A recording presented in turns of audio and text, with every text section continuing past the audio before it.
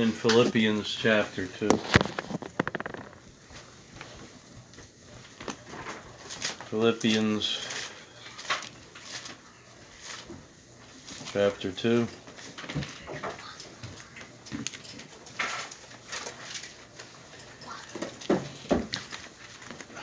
These two verses we've talked about many times.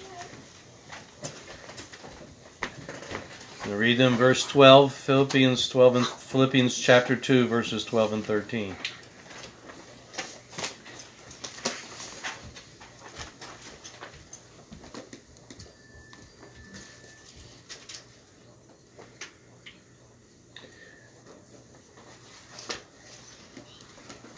Philippians 2:12. Therefore, my brothers, as you have always obeyed, not as in my presence only, but now much more in my absence, work out your own salvation with fear and trembling, for it is God who works in you, both to will and to do for his good pleasure. In these two verses, first we read that it says to work out our own salvation with fear and trembling. And this tells us the magnitude of what salvation is all about. With fear and trembling, with the fear of God, which the Bible tells us is the beginning of wisdom. Fearing God, respecting him, respecting who he is and what he's done. Having a holy fear. Not an ungodly fear, but a holy fear of God. Work our own salvation out with fear and trembling, because God is at work in us.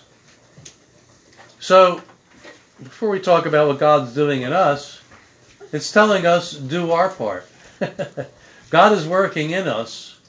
And he says, as you've obeyed in the past, as you've always obeyed, and now much more in my presence only, but also in my absence, work out your own salvation with fear and trembling. You know, you've obeyed before, he says, continue doing it. Work out your salvation with fear and trembling. For God is at work in you and me. God is at work in us. And so, well, what's God doing in us, and how do we recognize it? It says he's doing two things here. It mentions two things. To will and to do his good pleasure. And the first thing is about the will. Jesus told us, in order to follow him, we have to deny ourselves. That means our will. We have to lay down our life. We have to lay down our will. Jesus says, whoever loves his life will lose it. This is what he's talking about. Our life means our will, our way. The way of the world, the way of our human nature. We must lay it down in order to follow him.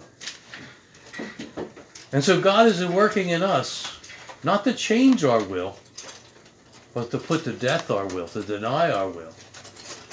And to accept his will for our life. And so, well, how do I know what God's will is for my life? In Romans chapter 12, I believe it is, it starts out by saying that we should, I had it in my head a second ago, let me just turn to it. Just kind of was there and vanished.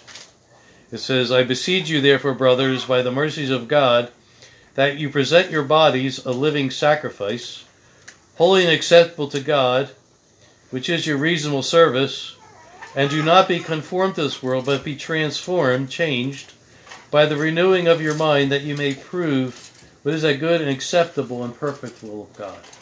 We can find out the will of God, as it tells us here, as we offer up our life a living sacrifice. Again, talking about self-denial, laying down our will. And he says, not to be conformed by the way of this world.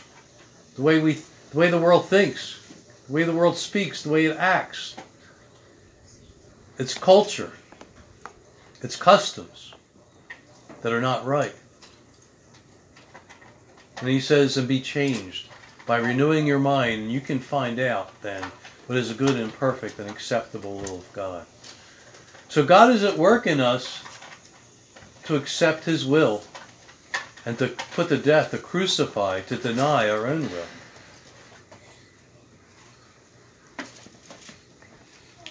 In the same book of Romans, chapter 7,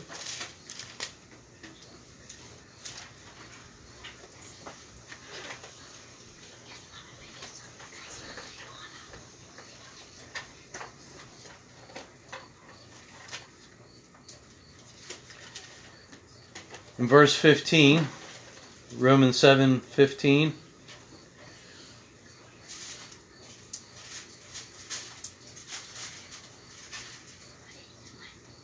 For what I am doing I do not understand, for what I will to do, that I do not practice. But what I hate, that I do. If then I do what I will not to do, I agree with the law that it is good. But now it is no longer I who do it, but sin that dwells in me.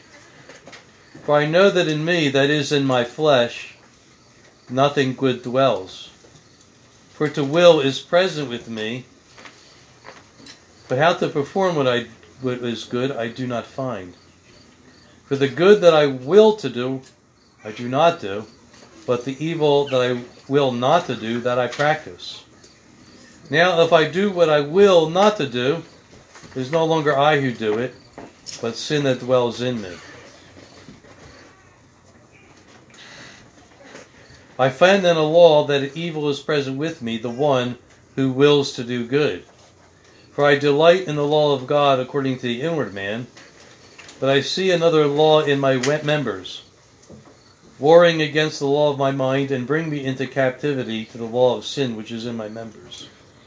O wretched man that I am, who will deliver me from this body of death? I thank God through Jesus Christ our Lord. So then, with the mind I serve the law of God, but with the flesh the law of sin. And the conflict between what we will to do and what our body wants to do. Our will. God wanting to do God's will. How did that get there? God put it there, the desire to do His will. How did God's will get in my heart? This is what salvation is all about. In Colossians, in chapter 1,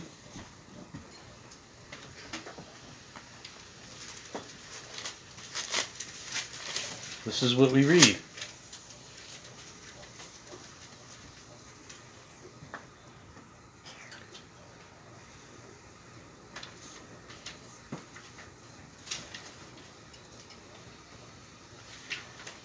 Colossians 1:13. He has delivered us, Jesus has delivered us from the power of darkness and transferred us, or translated us, into the kingdom of the Son of His love, in whom we have redemption through His blood, the forgiveness of sins. We have been changed, translated, or transferred. There's no such thing as somebody who was a Christian their whole life. We've been raised in a Christian home and heard about Jesus all our life. There is no such thing, according to the Word of God, as someone who is a Christian their whole life. There has to become a knowledge of sin and a decision made. I need a Savior. I need to be saved. I am a sinner. Jesus died for me. I believe it. I'm committing my life to it. There has to be that translation, that's transferring from one kingdom to another. Because when we come into this life, we are in the kingdom of darkness. Well, how does that happen? We inherited from Adam. We inherit sin from Adam. The human race inherits it from one generation to the next, to the next, to the next. Through one man, Adam, comes condemnation. And through one man, Christ Jesus, comes salvation, comes deliverance, forgiveness of sin. And so there has to be that decision to be a follower of Jesus Christ. And God, when we do that, God transfers us out of the kingdom of darkness into the kingdom of His Son. That's what being born again is all about. being born of the Spirit. That's when the transformation happens, when we're born of the Spirit. And then we become a child of God. It says, as many as receive him, to them does he give the power to become the children of God. We must receive Christ by faith. When Philip preached Christ to the Ethiopian, he says, there's water over there. He says, why can't I be baptized? He says, if you believe with all your heart, then you may. And so he baptized him because he believed. He said, I believe that Jesus Christ is the Son of God. A conscious decision to believe the message of the gospel. We must be old enough and mature enough to understand that message and that make that decision to follow Christ and to follow his word, to follow what he says. Accept him as Lord.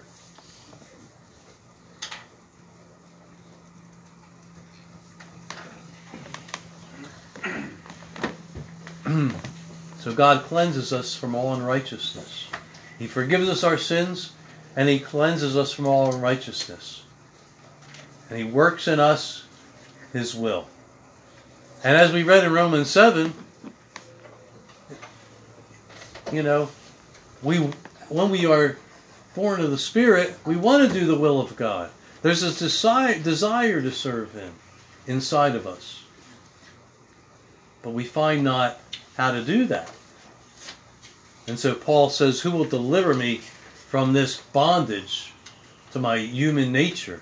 And he says, I thank God through Jesus Christ our Lord. And that's why as you continue in Romans chapter 8, he says, therefore there is no condemnation to those who are in Christ Jesus, who walk not according to the flesh, but according to the Spirit. No condemnation in Christ. And God brings us to that place where we are no longer in condemnation. And he works all that in us. Because not only does he give us the will, but he gives us the power to will and to do his good pleasure. And in order to do the will of God, in order to do his good pleasure, we don't find that power in us. The young believer or the immature believer does not find that power in himself. And he feels like, Paul, oh wretched man that I am, I can't do this. And he comes to the Lord with this feeling of frustration and what's the word I'm looking for? Just not able to do what, I forget the word, not able to do what God is calling us to do. Not having that capacity. And so we come to the Lord, and the Lord, he reveals something to us. That he's given us his Spirit. He's given us power and love and a sound mind through his Spirit, it says in Timothy. The power to do the will of God. He's working in us to do his will by his power.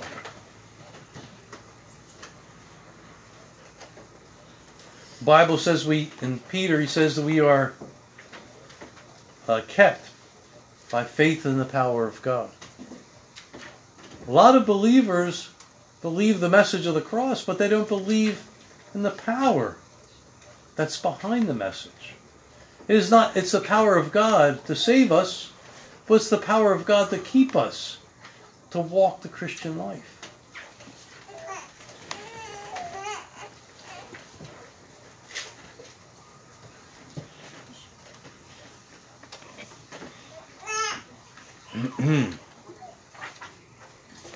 Acts chapter 1, before Jesus was ascended to heaven, he says this to his disciples right before he ascended.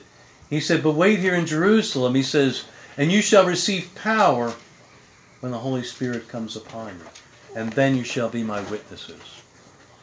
Not just in speech and talk and preaching, but in manner of living, in the way we live. The power. The power not just to pray for somebody, and to pray for things and things to happen, but the power to control ourselves. It is a spirit of self-control. God is working in us, this awareness of the power that He has for His children. Sometimes some just don't believe it. And if I say, this temptation is too hard for me. I can't get control of my life in this area or in that area. This is part of the gospel that God is working into us to believe in His power. In 2 Corinthians chapter 1, Paul says that God is bringing things into our lives. All different kinds of things. He says, so even the spirit of life, so in that we would learn to trust in God and not ourselves. So this is kind of a review of all we've been talking about. What is God working in our life? He's teaching us not only to will, but to do these things. To trust Him in all. He brings problems upon us that are beyond our ability to be able to work out. And the reason why He does this, the proverbial backs against the wall, is in that to learn not to trust in ourselves, but in God who raises the dead. A process that God is working in us, and He tells us to work out, to live out.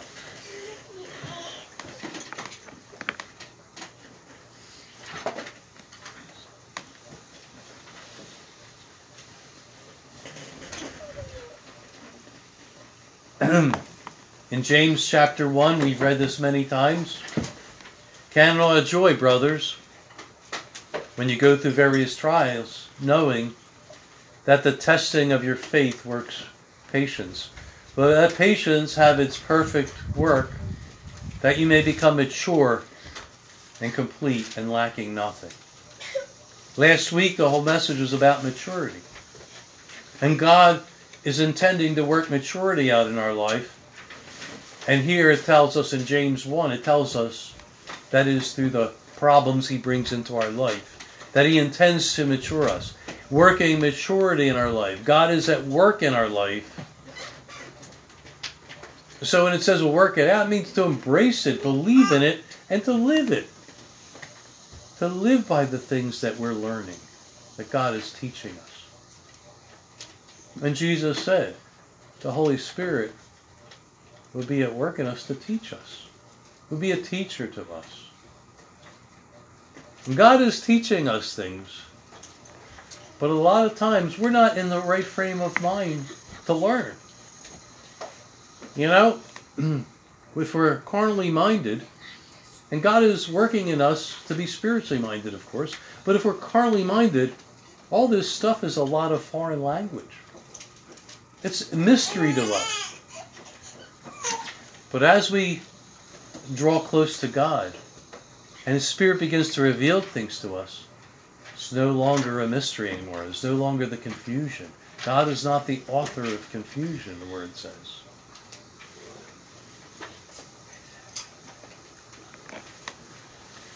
He is teaching us many things. And Jesus said that the Holy Spirit would be a guide to us. He's working guidance into our life. God's Word is a lamp to our feet and a light to our path. We read a few weeks ago. He's guiding us. He's working out guidance into our life. God is really working. We're under construction. There's scaffolding up all over the place in our life.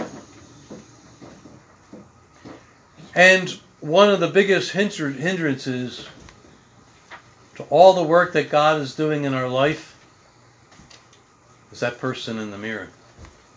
Our human nature. Because our human nature wants to work out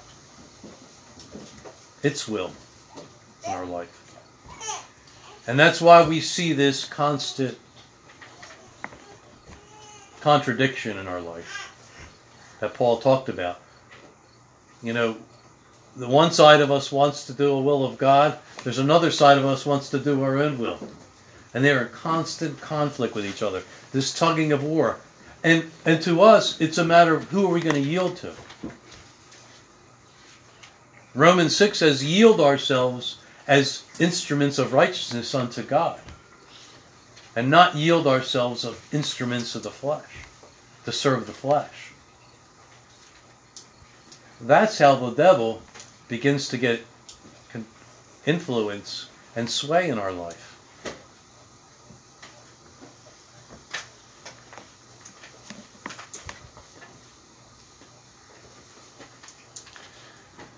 So then we go to the book of Hebrews, chapter 12.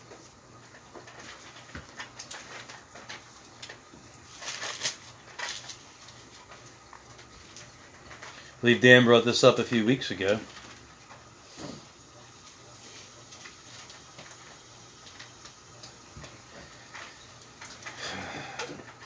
In verse 3, at the end of verse 3, it talks about becoming weary and discouraged in our souls. And in verse 5, that's Hebrews 12:5, it says, and you have forgotten the exhortation which speaks to you as to sons. My son, do not despise the chastening of the Lord, nor be discouraged when you are rebuked by him. For whom the Lord loves, he chastens or disciplines, and scourges every son he receives. You know what scourging is, don't you? Scourging in those days meant, you get tied to a post and you get 40 lashes, That's pretty severe. But in the discipline that God brings into our life, and he uses things that, he allows things to come through his protective net on us, his children, the net that he has over his children. He allows certain things to get our attention. Because in this war between the flesh and the spirit, we're listening to the flesh in certain areas of our life. And God is allowing certain things to happen in our life to get our attention. What he calls discipline or scourging or chastening. And he says in verse 7, if you endure discipline, God deals with you as sons. For what son is there whom a father does not chasten?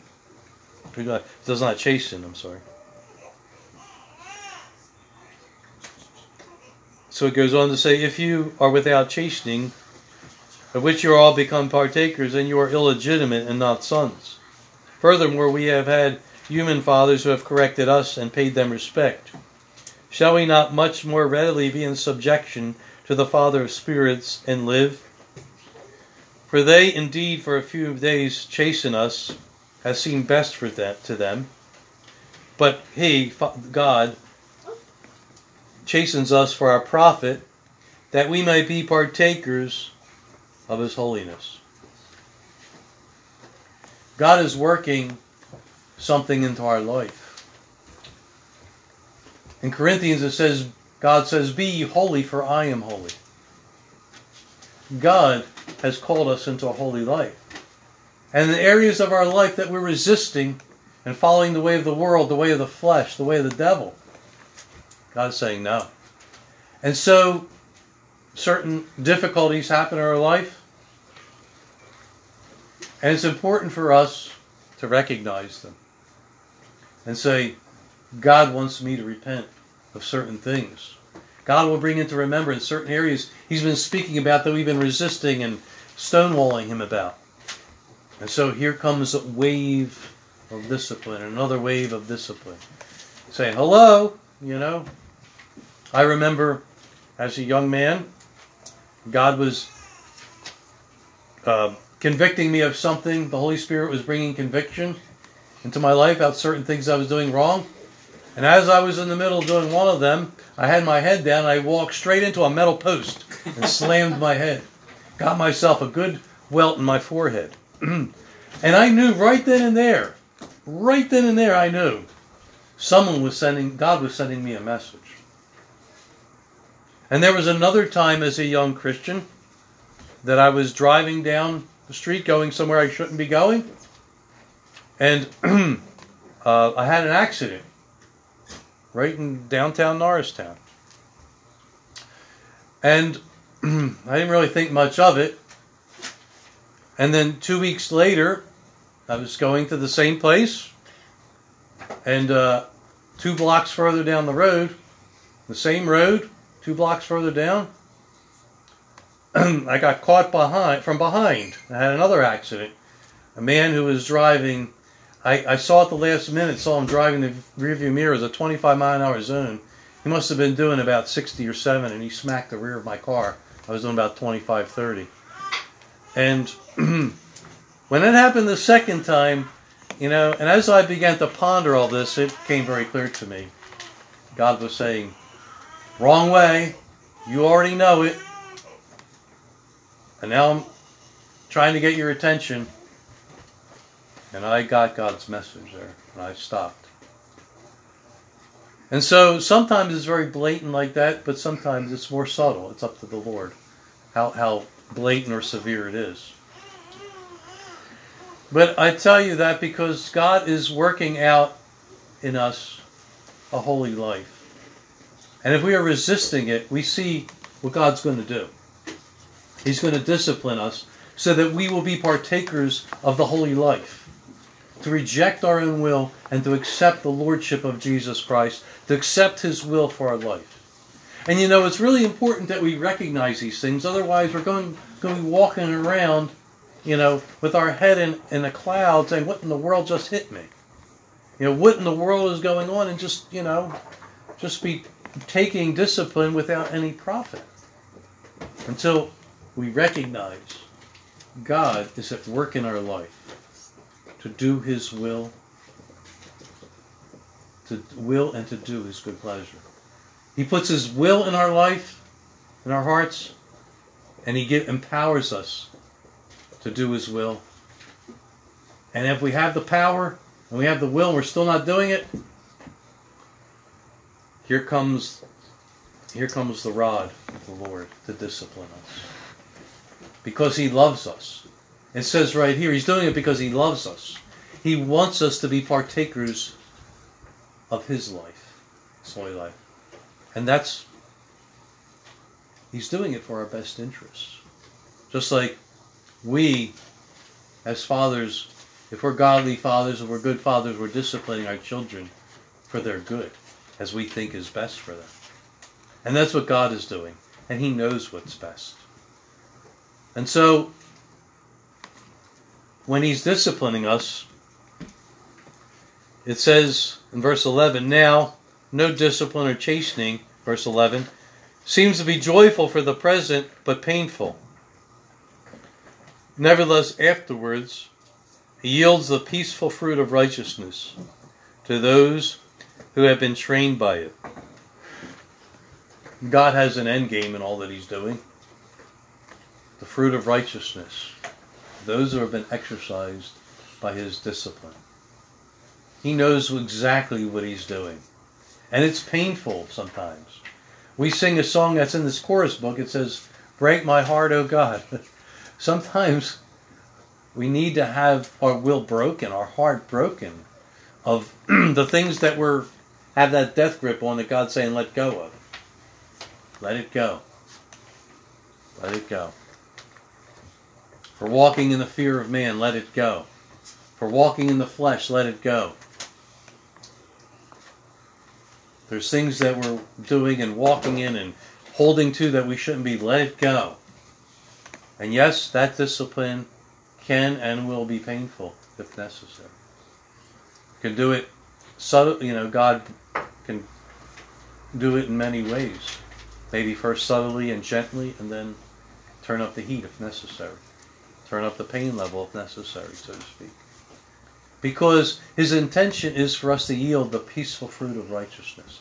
To yield the fruit of the Spirit. 30, 60, and 100-fold, as Jesus said. So it says in verse 12, therefore strengthen the hands which hang down and the feeble knees, and make straight paths for your feet, so that which is lame may not be dislocated, but rather be healed. So when we're disciplined by God, he said, the strength in the hands which hang down the feeble knees, make straight paths for your feet. Don't keep going the wrong way. Go that straight and narrow path. Straight path for your feet.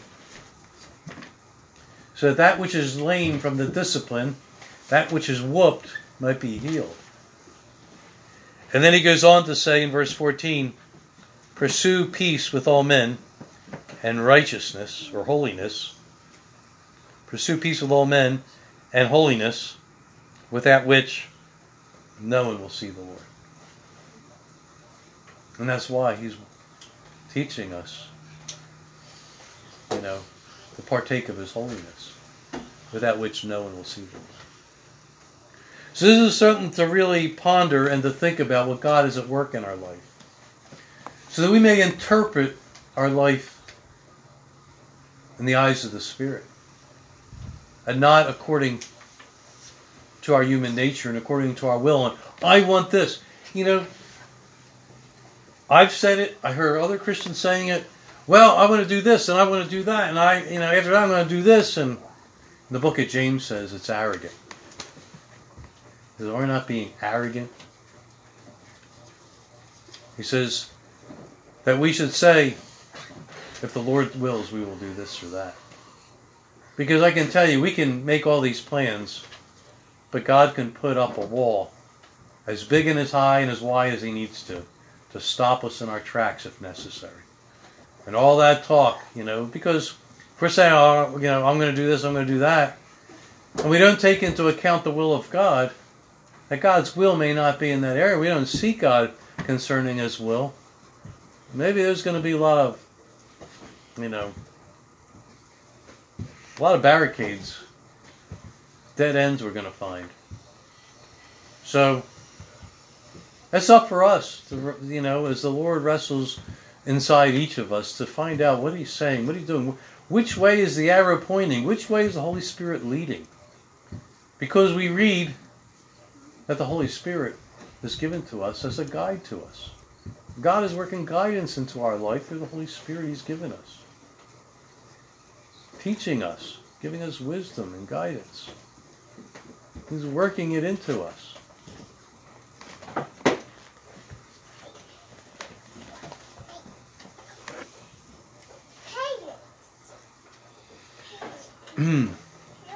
One of the things that God is working into us is to putting our hope fully in his grace.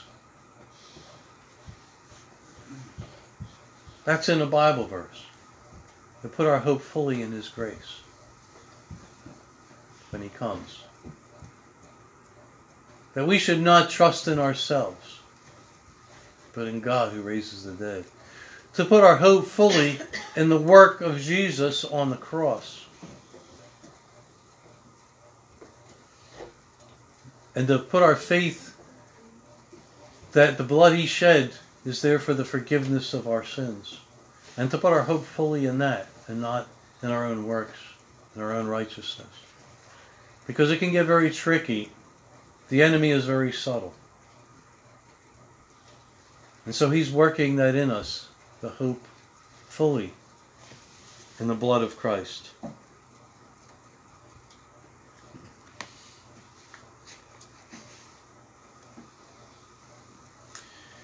It says in the book of Hebrews that Jesus died that he may bring us to God.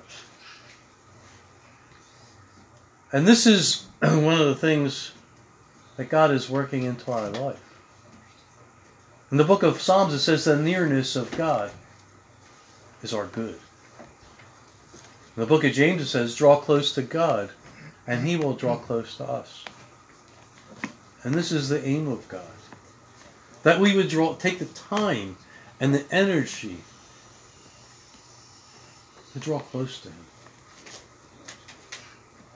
He gives us the power to do it. That's his will. He puts his will. We know that's in us. That desire is somewhere in us to be close to God. But now he says, draw close to me. Draw close to God and God will draw close to us. That's his will. To have a relationship, a personal relationship with him. that we are drawing close to Him. It's in there. That desire is somewhere in our hearts. And that we have to work it out, to draw close to God. And as we draw close to God, we are going to be surprised that His nearness is going to come really near. If we press through. Because there is going to be a war again. There's going to be resistance to that. The enemy doesn't want that. Our human nature has no concern for that at all. That's not the will of the flesh. It's the will of God. And so there's going to be a fight to draw close to God. And as we do, He's going to draw close to us. And that is what God is working in us, in all things, to draw close to Him. And Him to draw close to us. That's what His intention is. Isn't there a desire in the hearts of us who are parents to be close to our children? Maybe we are, and sometimes we feel a little distant from us. Maybe I'm going to spend the day with this one here. I feel far away from that one, one of my children. Today I'm going to take a day to just maybe take them out to breakfast or go, play ball with them or just do something with them. Have a day with that one. I feel far away from them. I feel far from my children. I got to do something about that. And so we do something about it. And so God is at work in us because He has that yearning, that desire for us to be close to Him. And He's reaching out to us and He's saying, reach out to me. We read in the Old Testament, God says of the children of Israel, He says, all day long I stretched out my hand to a stiff-necked and disobedient people. They resisted His will always, it says. But God is reaching out to us. He wants us to grab His hand, so to speak, and draw close to Him. Because that's what good parents want. They want to be close to their children. And so, the children, He puts in us the desire to be close to Him. But there's all those other things. We're too busy, we're too self-willed, we're too self-confident, and too many self-other things. And so, again, the conflict. God, as we come back to where we started here, God is at work in us to will and to do of His good pleasure. To change our will? No. To put to death our will. And to embrace the will of our Lord and Master. And then, after we accept His will, He empowers us and works in us to do His will. I want to finish by thinking of a couple thoughts, one from Peter. It says,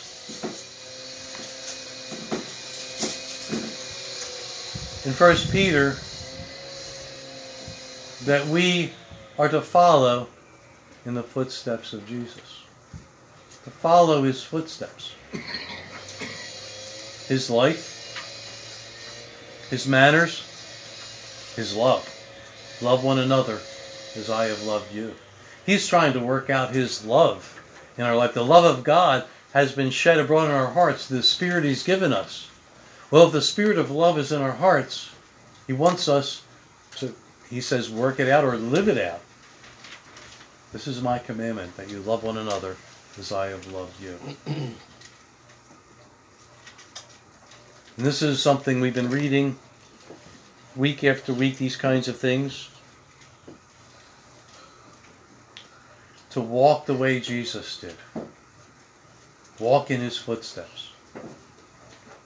To be, in 2 Corinthians chapter 3, it says, to be changed day by day into the image of Jesus, His Son.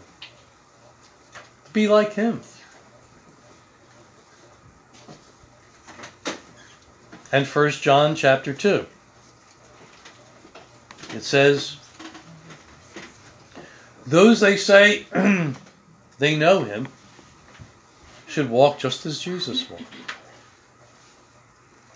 To live the life of Christ. It says, well, how does that happen? God works it in us. We work it out. We live it out. Galatians chapter 2, the declaration of Paul. He says, I am crucified with Christ. Nevertheless I live, yet not I, but Christ lives in me. And the life that I now live, I live by faith in the Son of God who loved me and gave himself for me. He's walking by faith. This happens by faith. For a Christian, this must be done by faith. Faith in what? Faith in what we've been reading. Faith in what we've read in the Word of God.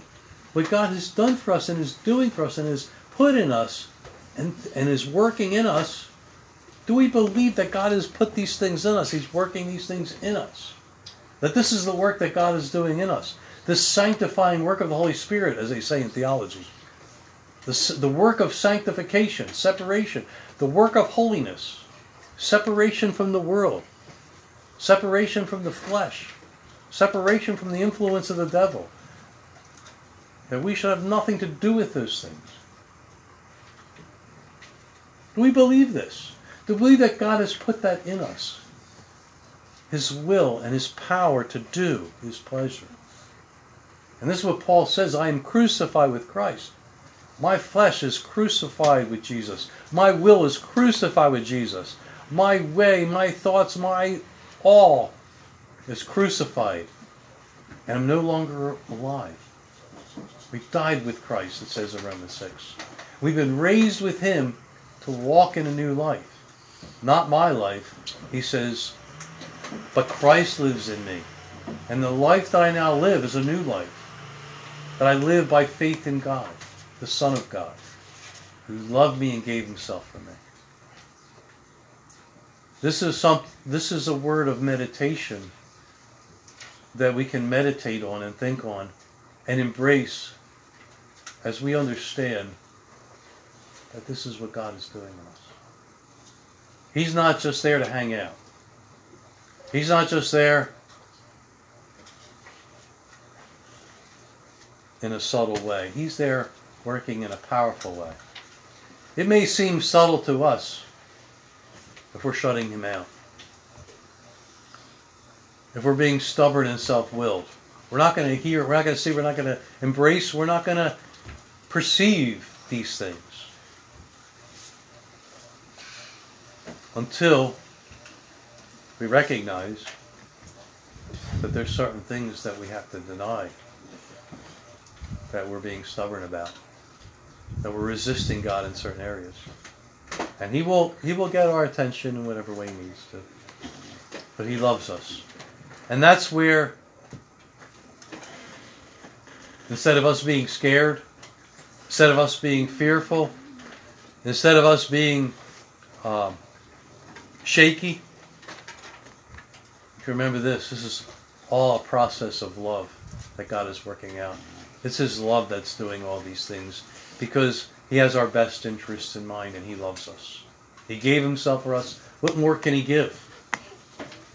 He gave His own life for us. He loves us.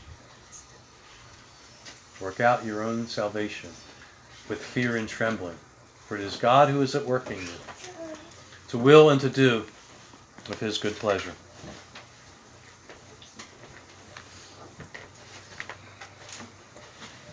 I'm finished. Any brothers want to